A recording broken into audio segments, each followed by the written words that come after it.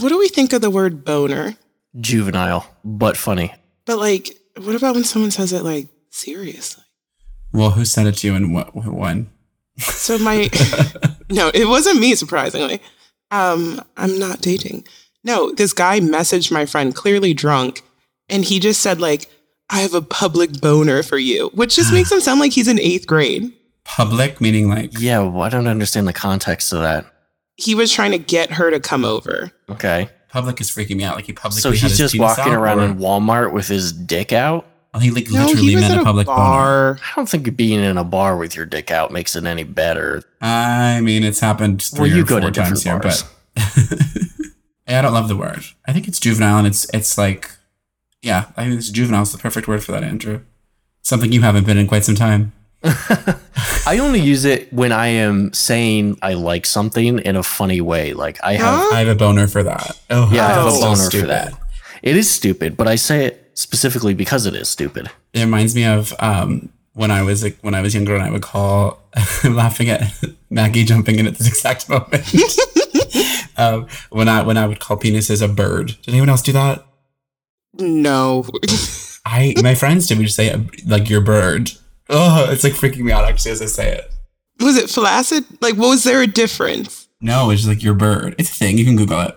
But what kind of I don't want makes me laugh because I'm like scared of birds, like actual birds. Now I hate birds. Wait, you want to know what's funny? My nickname to my family is literally Bird. Oh, well, it's dick to me, girl. I'm gonna start calling you Boner. Hey, Boner. Honestly, that sounds like something I would have said in like high school. And that's what I mean. It's just such a juvenile. I feel like it's probably faded out too.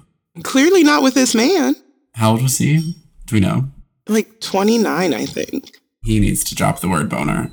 Honestly, he might be in his 30s. You know, white people. I don't know how old any of you bitches are. I thought Andrew was 78 this whole time. Turns out he's only 902. Andrew doesn't know how to get a boner anymore. He has to use that drug. That drug? I can't think of what it's called right now. Viagra? Viagra, yeah. That drug. You say that drug and it's like Molly? Well, it's not Ozempic.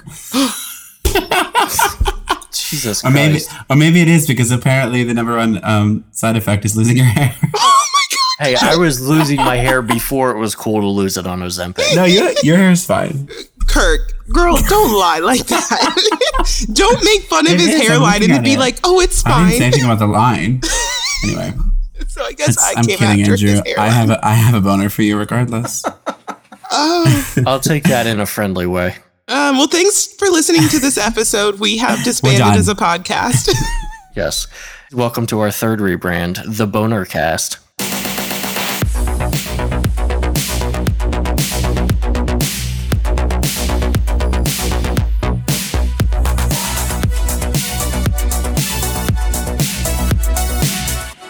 When you hear the word icon, some names immediately pop into your head.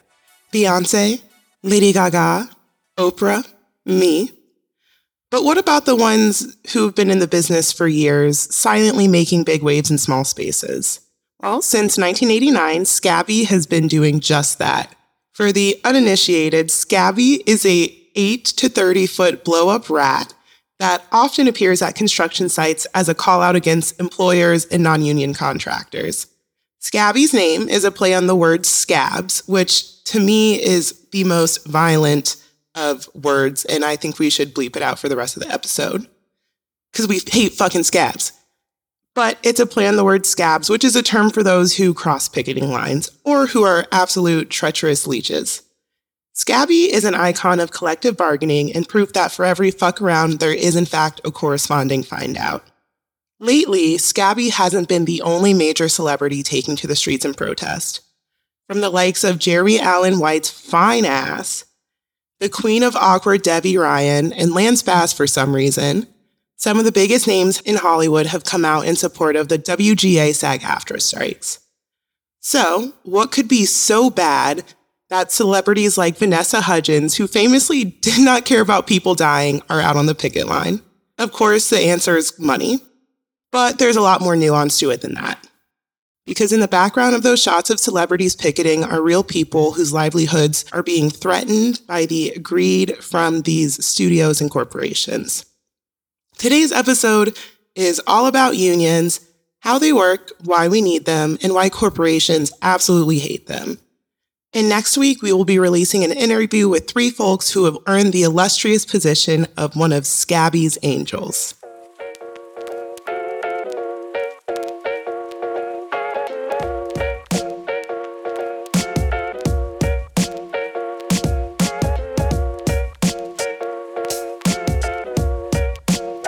All right, so before we get into this episode, I think it's really important to provide some context to these strikes. Presently, there are 2 union organizations on strike, the WGA, or Writers Guild of America, and SAG-AFTRA, or the Screen Actors Guild and American Federation of Television and Radio Artists. The WGA comprises 2 labor unions representing WGA East, and I'm really going to struggle with all of these acronyms, and WGA West. Whereas SAG-AFTRA, as the name implies, represents both the screen actors and television and radio artists. As is the case with all unions, these organizations work to establish industry standards for proper fair working conditions, wages, as well as negotiating health and pension benefits through collective bargaining. They also ensure that members have access to opportunities, proper enforcement of contracts, and protection against unauthorized use of their works. WGA, SAG, and AFTRA have all been around since the 1930s, and they've represented a way to protect its members from exploitative working conditions and unfair practices. In 2012, SAG combined with AFTRA to establish SAG-AFTRA, and it's no secret that Hollywood can be a very toxic and predatory environment, and honestly, that's an episode in itself, but these unions have definitely done a lot to keep people protected. And Kirk, I know that you have a little bit closer of a connection to that side of Hollywood than us. And I was wondering if you... side? You suck the most dick in Hollywood out of all of us. I wanted to say, when you said that you're going to fuck up these acronyms and letters, I was like, okay, Candace Owens. We should call the SAG after the Alphabet Mafia. Honestly, the new Alphabet Mafia, I kind of love that. They are. Tell us the tea, Kirk. Yeah, here's some tea, girlies.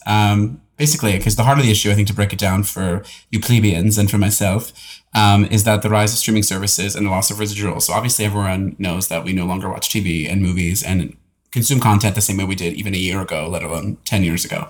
So obviously with Netflix and Hulu and all the big streamers coming to prominence, there's a loss of residuals, meaning long-term payments provided to those who have worked on a project in the past.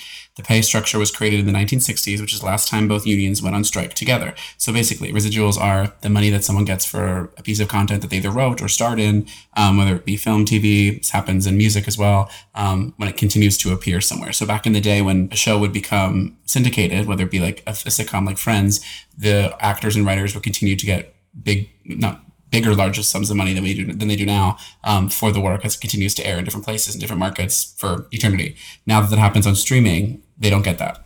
It's basically what's happening here. So that's what we're striking against. Previously, actors were able to live pretty comfortably off of these residuals, but as streaming platforms become more popular, those residual checks slowed down due to there being no ads to generate revenue from.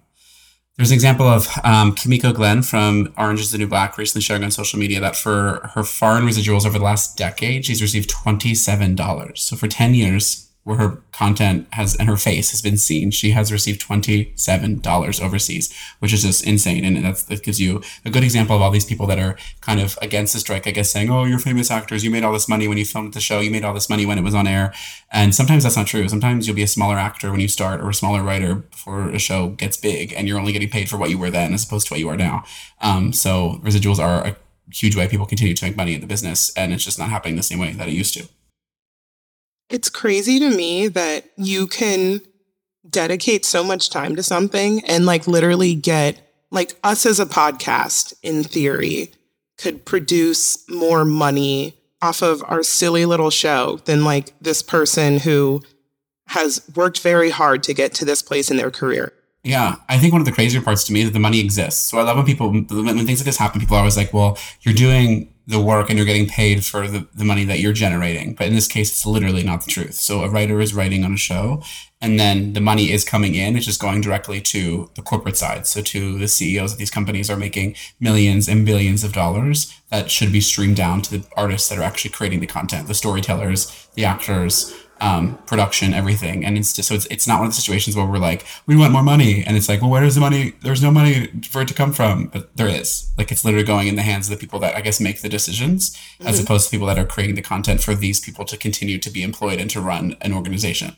I also think it's interesting when you consider the fact that, like, you know, we think about the big stars, but like even extras were getting residuals. And it's like, there are people who, you know, let's ignore, like, I know the Friends cast was literally raking in millions after the show ran, but it's like, there are people who are literally depending on this to like get by. And so for that money to go from maybe $600-700 a month or something like that, I'm just kind of ballparking, to a few cents, like that is absolutely insane. If it were a corporation, they would have figured out how to make it work by now, you know? Right. I think a big part of the change is just how different the economics and the business side of streaming is from the traditional film and TV industry. I think when streaming first happened, it seemed like a really great opportunity for everybody to have more accessibility to media and be able to watch more. And it's true, that has happened in a way, but now we're also in an environment where there's so many different streaming services and the market is now so fragmented amongst them. And part of that revenue that you mentioned, Kirk, is syndication. A show would air for 6 to 10 years on HBO and then get edited down and released on network TV. And a show like Friends has had reruns forever and a whole second life that way. And with streaming, there are exclusives, shows that only appear on Netflix or only appear on Amazon Prime. You can't watch it anywhere else. There isn't another stream available or another channel for you to go to see that.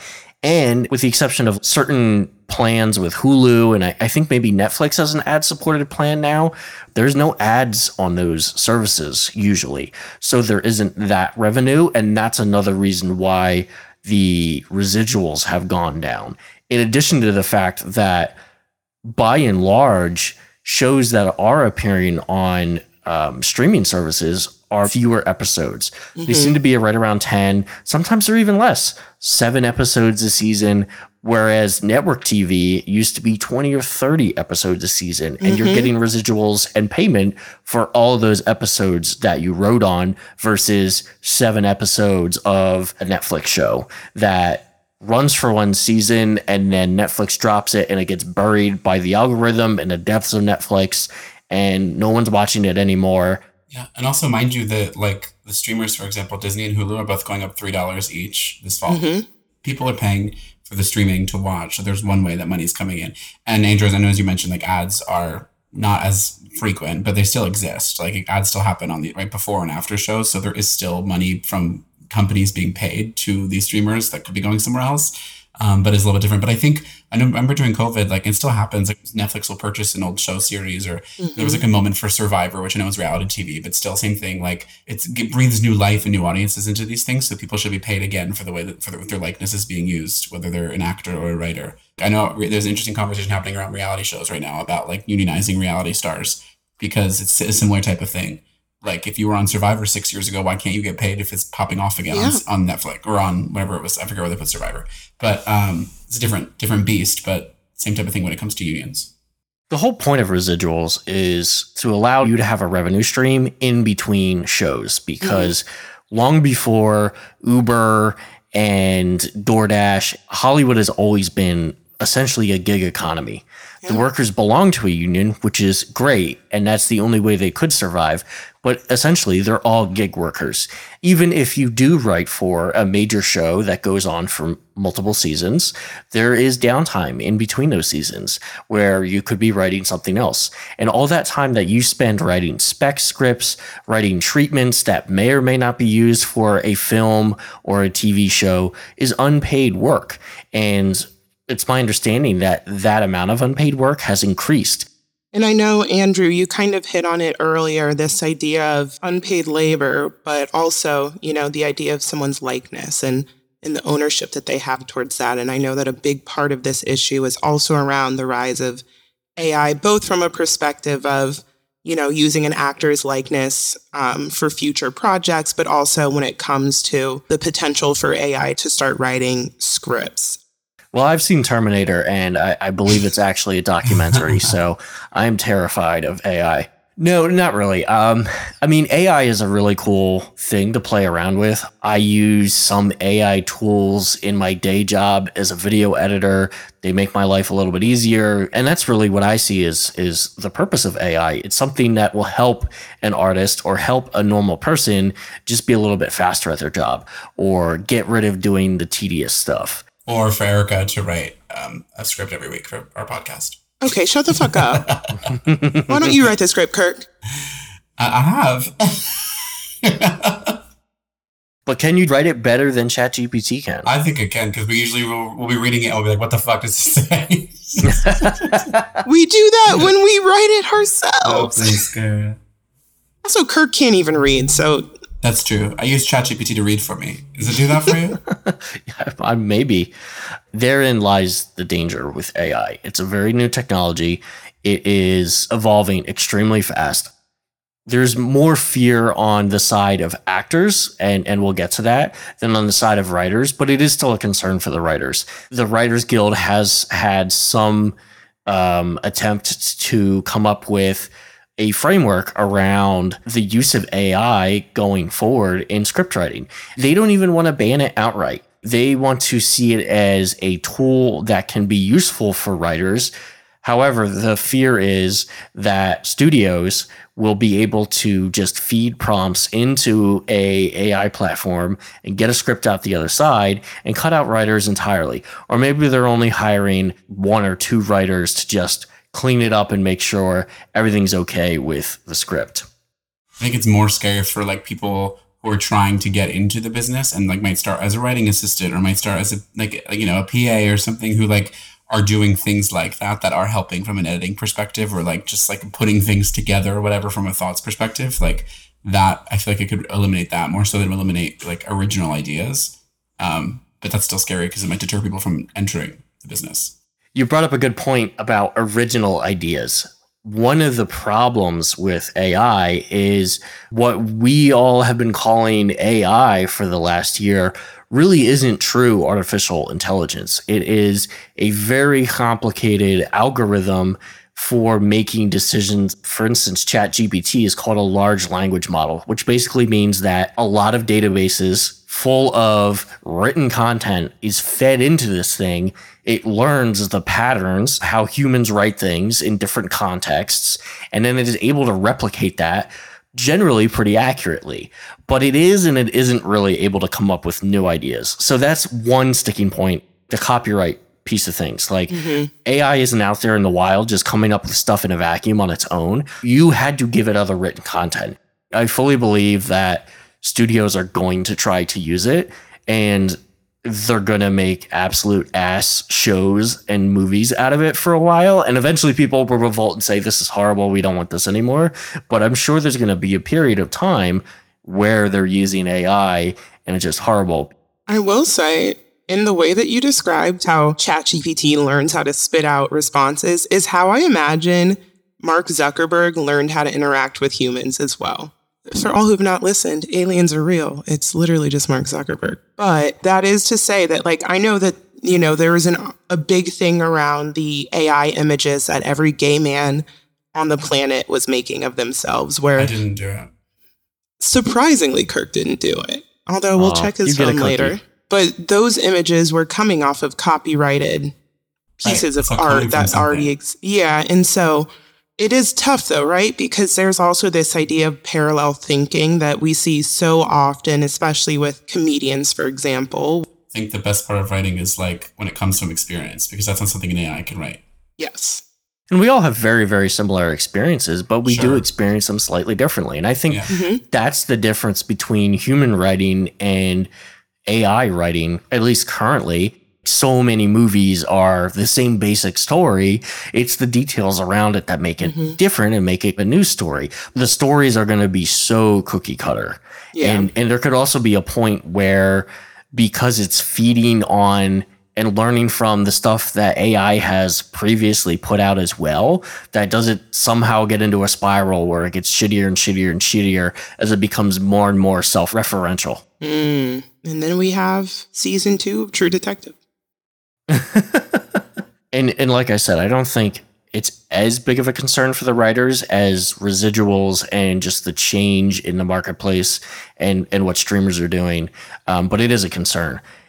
It's also a much bigger concern for the actors because studios have come out and said that their plan is to hire background actors, extras, pay them for a day of work, and scan them. They run them through a bunch of different poses and moves and actions. They basically have that person's likeness and they can reuse it and reuse it and reuse it. And now they don't have to pay for those extras anymore. That is truly scary because you're talking about the big base of that union. You know, how many people appear in a movie frame that aren't Tom Cruise, for example? There could be 30, 100, 200 people behind him in that frame, but all those people need to be paid. Like, there are a lot of people who got their start just doing whatever work they could do to build up a resume. And so now we are snuffing the next big star. It's not common to even get a secondary role on your first movie or TV show gig. And so it's one of those things where it creates this insane barrier to entry for those who aren't already well connected. And what are we going to have a whole generation of Nepo baby actors? Not that, you know, we're not trending towards that anyway, but it you know, unfortunately just creates so much less accessibility to something that we as a society need. Like, we culturally need good cinema and good TV. And that's always carried through the actors. It could be the best script ever, but if it's not delivered well, then it's not going to be a good movie. One of the interviewers that'll be in the next episode refers to them as blue-collar actors. And that's exactly what it is. I think that we as Americans are supposed to support the blue-collar folks that create this great nation. And I think that a lot of issues around this is we're separating those actors who are literally living paycheck to paycheck, pursuing their dreams as just a part of this Hollywood elite when they're anything but. Andrew, like I said, we talk a lot about how we perceive these people. And we can see that, right? We can see where there are people who support this. So a poll recently came out that said 60% of voters are in favor of these strikes. So there's 18% who are in opposition and the 15% who simply don't care enough to have an opinion. You would assume that if we are looking at these people as blue-collar Americans, then the right should be all about pulling yourselves up by the bootstraps. And I know, Andrew, you live on the conservative side of Reddit. Is that the case, or are we seeing something else? Well, predictably, people on the right are having a moment where they can gloat at the evil Hollywood elites, enjoy the fact that they're out of work, and they are having a rough go of it. Ben Shapiro tweeted, "This is the first time I can remember supporting a strike. In fact, I hope the strike continues forever." Super good comedy right there.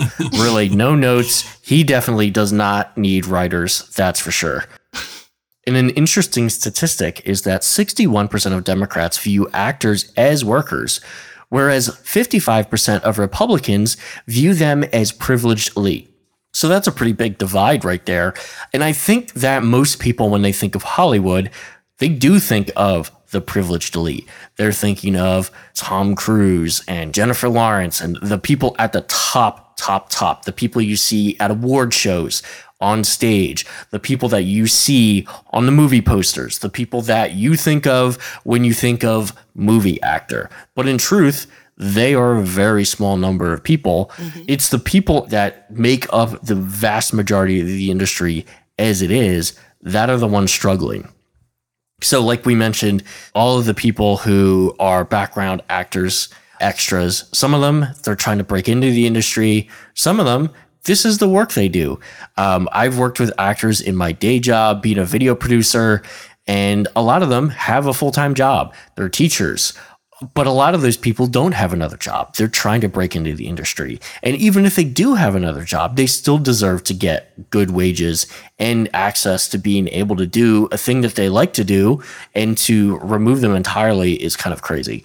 But predictably, all the right-wing people, like I said, do fucking love this because They see it as the death of Hollywood. Go woke, go broke. Now Hollywood is tearing itself apart, and it's fantastic. There's a lot of big stars are out on the picket line. People like Bryan Cranston, they're out there, and they are members of the union, and they're recognizing the fact that they're incredibly privileged. They don't have to worry about money, but it's all of their fellow actors in that same union that they're sticking up for. But of course, in the comment section, you'll see so many people saying, why the fuck is Bryan Cranston out there? He thinks he needs to make more money. He made all his millions on Breaking Bad. I used to love that show. Now I can't watch it anymore. And it's like, okay, you fucking snowflake. That's not why he's there. He knows that he's made millions of dollars. No one has to tell him that. To me, this whole thing could just be boiled down to people not understanding what it means to want for the collective good. Yes, Jeremy Allen White, my short king, who, if you ever listen to this podcast, please, I know you're single now, is probably doing fine, but also recognizes that this ultimately hurts every single person involved. Because at the end of the day, if this strike goes on for another 2, 3, 4 months, that affects everyone. Even the people at the top are now wondering, where is my next paycheck coming from? Again, we're talking about regular people who have regular people needs, and they're just as stuck in this as these high-level actors in the sense that they're waiting for these executives to care. Kirk, I know you're kind of tuned into some of the rhetoric that's been coming out from these executives about these strikes. So do you want to walk us through that a little bit more? So one of the groups which represents the studios, which is known as the Alliance of Motion Picture and Television Producers, or AM to PM, no, it's AMPTP, or the Pink song AM to PM, has rejected most requests and has pushed the narrative that these actors and writers are hurting everyone by fighting for their rights. So they basically have been saying that by continuing this striking, they're now affecting not only themselves, but people that, the studios obviously too, but people that don't agree with striking. So other writers and actors, I guess, that don't want to strike, they just want to make money, and they're saying they're ruining it for everybody, which is very contradictory. It makes no sense. They're just like, why not try to strike a deal and give them what they deserve? But no. And then in July, Deadline reported of a studio executive who said, quote, the end game is to allow things to drag on until union members start losing their apartments and losing their houses. Basically, meaning that they're just going to keep going until they can't go any longer because they have no money to sustain and to live, but they have to work for the bare minimum and go back to the way it was. Hopefully that's not the case, because the point of a strike, I think, is to hold out as long as possible and to get what you actually want. Mm-hmm. And we've seen it happen, throughout history, not just in this industry, but other industries where it goes in the right direction. But Andrew and Erica, what do you guys think about that? Deadline also posted a really good graphic that shows the demands of the union and the direct responses from the AMPT, those fucking crooks. They're pretty much resounding no's. And these are demands that to me seem pretty straightforward and pretty reasonable, but by and large, it's all rejection. And so for these studio executives to say, oh, well, they're the reason why we're struggling, and these actors and writers are the reasons why Hollywood could be no more, is so frustrating, because one group has a fuck ton of money and the other one doesn't. And for them to try to play it any other way is quite honestly insulting. It's insulting to us as regular lay people, well, not me, you regos on the podcast, and people who, are a part of this industry. And it just shows the corporate greed that's so inherent. I mean, I think all of us have had conversations about our day jobs where we've said, yeah, man, like this raise is going to be 3%, but inflation's at 6%. And these actors and actresses and writers are pretty much saying the same thing. And it really shows the parallels between this, but also our regular day lives too.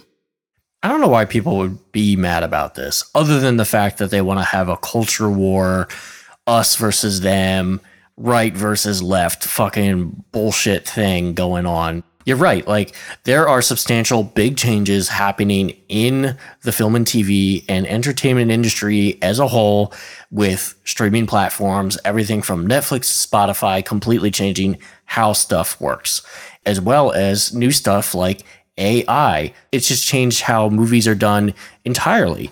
The studios have always been a business. They're not here for the fact that they love movies or they want to produce art that people can connect to and entertains people and they enjoy.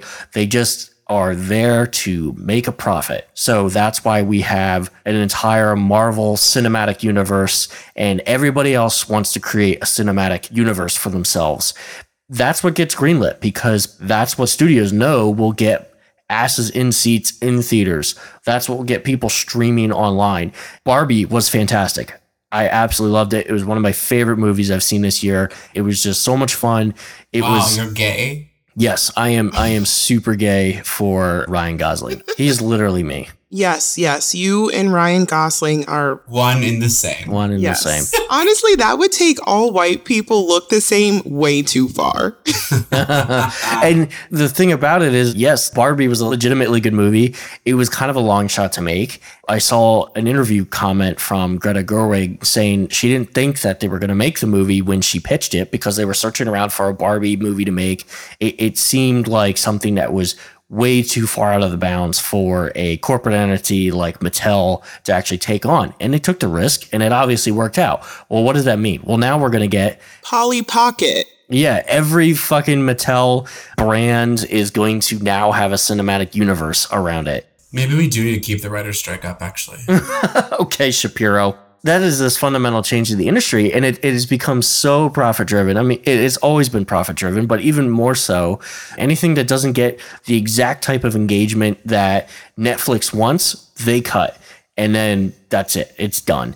Yeah, being a writer, being an actor, it's different from what most people's jobs are. They go to work in a factory or on a construction site or go to an office. Working as an actor or a writer or a creative is very different. And I think people think it's a lot more subjective. Like, there's something tangible that I can see that I make, and that's why I am worth $85,000 a year as an accountant or worth $45 an hour as a welder. But they then look at actors and writers and they're like, well, that doesn't look hard. The point is whether or not you think that that job is silly or not silly, or you don't agree with a writer's politics, all of those people still deserve to make the money that they're worth. Or that's coming in. The bottom line to me is like supply and demand. Like, you can get mad that a football player got paid $255 million, but that's the demand of the team based upon the profits that they're making. They can afford to pay a player that much for a 15-year agreement. So it's like the same thing for, which you hear, by the way, very few people complaining about that. But if someone's showing up to do a job where there's money coming in that they had a part of playing, they deserve the money that they had a part of playing. That's just like what it comes down to, no matter what the job is, no matter if you think the job is stupid or not. I think people like are a high horse about like certain types of fields and jobs, but like I guess entertainment is one where it's like, oh, who cares?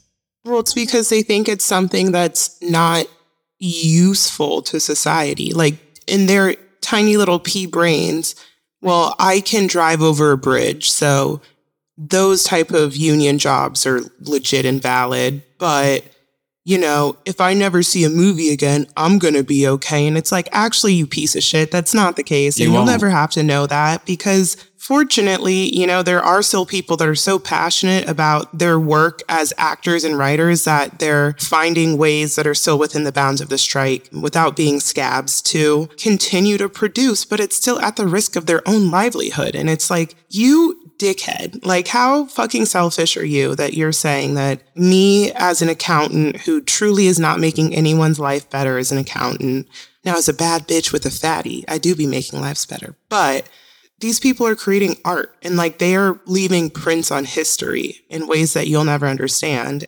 And if money is coming in based upon the art they produce, they deserve the money. If their art wasn't being viewed, then, which it hasn't forever, then it doesn't deserve it until it starts. Not doesn't deserve it. If the money is there, they deserve the money. That's with any job, any occupation, anything.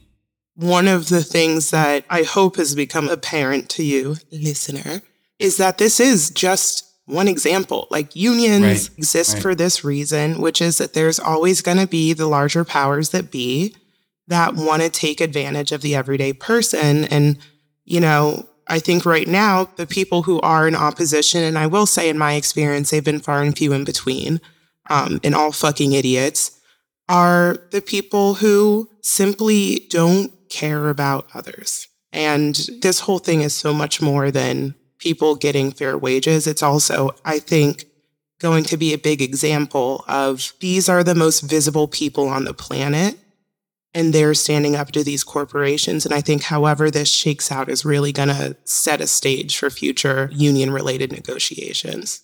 And before we get into our final part, just to underscore that, what people need to remember, it is us versus them. You are way closer to that actor who's worth $50 million than you are to Netflix's CEO. And that's the whole point, is we're all in that same boat. If you work as a machinist for a company, they're selling a product to somebody and pulling in X amount of dollars, of which you only see a small amount in your wages. And the rest may be going to quite a lot of executive compensation. Mm-hmm. Even when it comes to the difference between someone who works on an oil field and someone who works in an office, that's not your enemy. You're both way closer to being completely broke than you ever will be to being Elon Musk. I always like to say you are one tragic medical bill away from poverty. Literally. We all are. Not me. If you're not. No, everyone is. Everyone is. No, literally. Literally. There's no one there's a few percentage of people that are not in that category. But that's a whole other topic. Just to slightly tack on to that, it's also not just wages and residuals. Like, there are discussions coming around people having pensions and health benefits. So even if you set aside the money, this is also people just trying to have access to care in a country that famously does not provide that. Again, these are all things that we see in our everyday lives. And I truly hope that if you are listening to this and there is anyone in your life who's speaking out in protest of these strikes, that you show them the parallels. This is everyday life. This is us. This is we. We are all in this together. You know, the only difference between us four on this podcast and these people out striking are that they're in unions and we're not. Yes, absolutely. And if you are worried about your manufacturing job being eliminated because it's been automated and now a robot does it, then you have something in common with these actors too. That is more likely to be honest, because we've seen it happen. Yeah. Be scared. The Industrial Revolution, girl. Look it up. I don't know. Maybe unionize might be a good idea.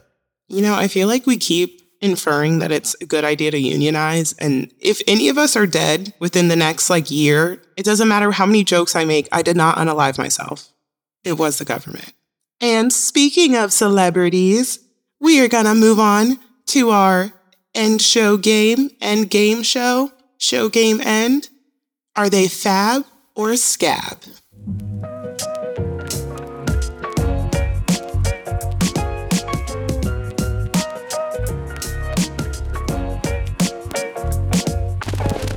All right, everyone, welcome back to this episode of Fab or Scab. I'm going to say a celebrity, and you're going to tell me if they are a fabulous member, an active supporter of unions, or if they're a dirty fucking scab.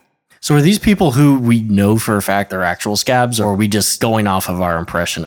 It's a mix. Okay. So some of them are, in fact, scabs, and some of them we have no known status. First, starting off strong with George Clooney. Is he fab or scab? I think he's fab.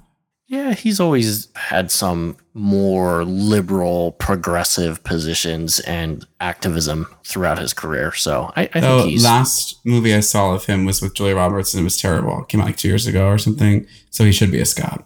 As Kirk was waffling towards the end, you're both fucking wrong. He is, in fact, a scab. What? In 2007, he quietly left the WGA before the 2007-2008 strikes. And it was largely because he disagreed with the Guild's decisions to not guarantee him on-screen writing credits for Leatherheads. So he's still not a part of it? Yeah, to this day, he's not a member. Wow. Has he come out in support of the strike, though, or no? Because you could still support it and not be in the WGA. I don't know. Let's Google it. Oh, he's out there. Yeah, I feel like I saw pictures of him. George Clooney, Julia Roberts, and more support strike. Well, maybe he's still part of SAG-AFTRA. Yeah, but he does not seem to be a part of WGA. Meryl Streep and George Clooney lead donation campaign for striking actors. All right. Half a scab. Now we have Brad Pitt. That's an interesting one because he is also championing some progressive causes, but didn't he have like a housing thing he did in Louisiana after Hurricane Katrina, and it was kind of bullshit in the end? I've seen those houses. They're really shitty. Yeah. Oh my God, yeah. So I think he's fab. Profit. No, I think he's fab. All right, I'll go with fab. Final answers? Yeah, fab. He is by definition fab, but he actually was a little late to not being a scab in that it took him being called out publicly for him to stop continuing work on his upcoming film, Apex. Oh. So like 50-50, like a reluctant fab. All right, we have a twofer. Ronald Reagan, was he a fab or a scab? I think it depends on which Ronald Reagan are we talking about. Are we talking about actor Ronald Reagan, who I think was a much more progressive person? Or are we talking about Ronald Reagan, who has a blip rotting his brain and the throat goat whispering all of his policy positions into his ear? I think we can figure out which one took which stance based off of that alone. And you are correct, Andrew. Ronald Reagan was actually once the president of SAG and dropped his presidency with SAG to pursue presidency in the United States of America. That's horrible move. That's a horrible move all around.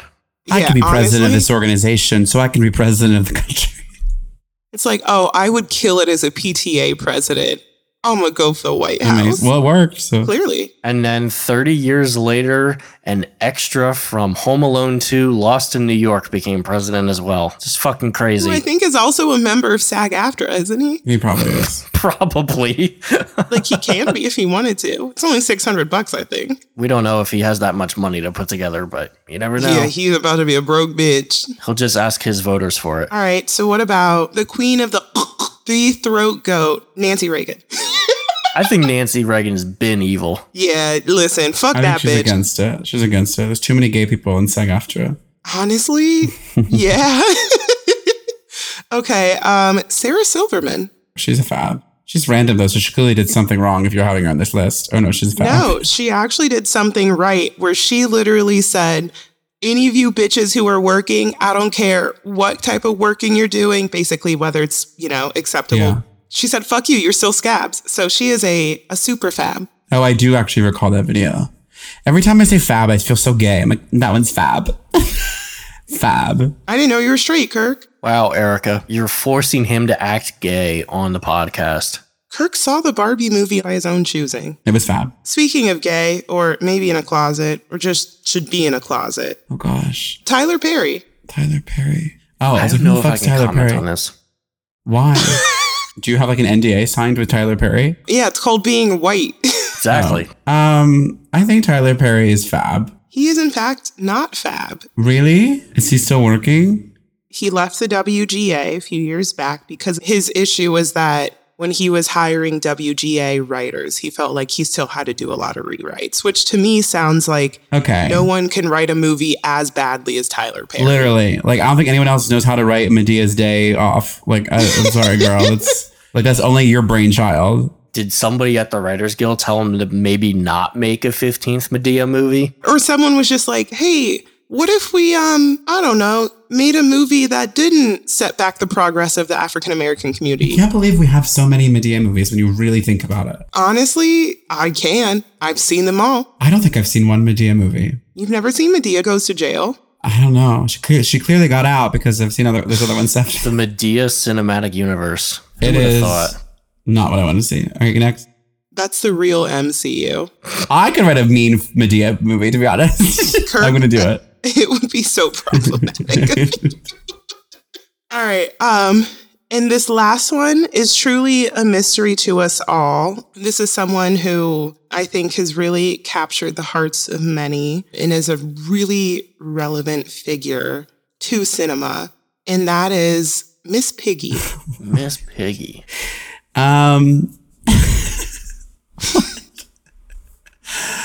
Is there an answer to this? I literally said we couldn't know. Oh. I would say she's scab. She's annoying. That's crazy. That's a crazy response. Andrew, I hope you can do better. Well, I was going to say scab because she struck me as kind of like Tyler Perry in a way where he got his bag. Okay, hold on. Fuck Are you guys. You're literally calling Medea Miss Piggy right now. That's wild. I am not. That is what you said, girl. I am not. You have interpreted it that way. You know what? That's exactly what white guys say when they realize they said something fucked up. You interpreted that way. I am only sorry that you chose to take offense at this. Honestly, period. I'm sorry you feel that way. No, it's because Tyler Perry got his bag and then he said, fuck the little guy. And I think Miss Piggy would do the same thing. So Miss Piggy, in my opinion, is in fact fab because she is a true love for Hollywood. And so for that reason and that reason only, she cares about every single person who walks the glistening streets of Tinseltown. Miss Piggy's so crazy. I just Googled her and I'm like, this is crazy this exists. Miss Piggy kind of built right, though. Sleeper build. Kirk, have you never seen Miss Piggy before? I have. I don't look at her every night like you do. Like, I'm just Google her. Like, chill. I'm obsessed with her right now, though, in these pictures. And now that I'm looking at her with Kermit, it's a really weird couple. Like, a pig and a frog.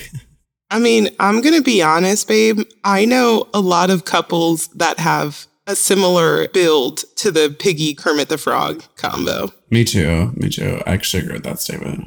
So I would say that the winner of that game is Kermit the Frog for getting that sweet pork. All right, everyone. Thank you for listening to this episode of Hellscape Carousel. I'm Erica. I'm Andrew. And I'm Kirk. Kissy, kissy. Thank you for listening to Hellscape Carousel. If you like what you heard, leave a 5-star review, subscribe, and follow us on social media. Stay tuned for more episodes.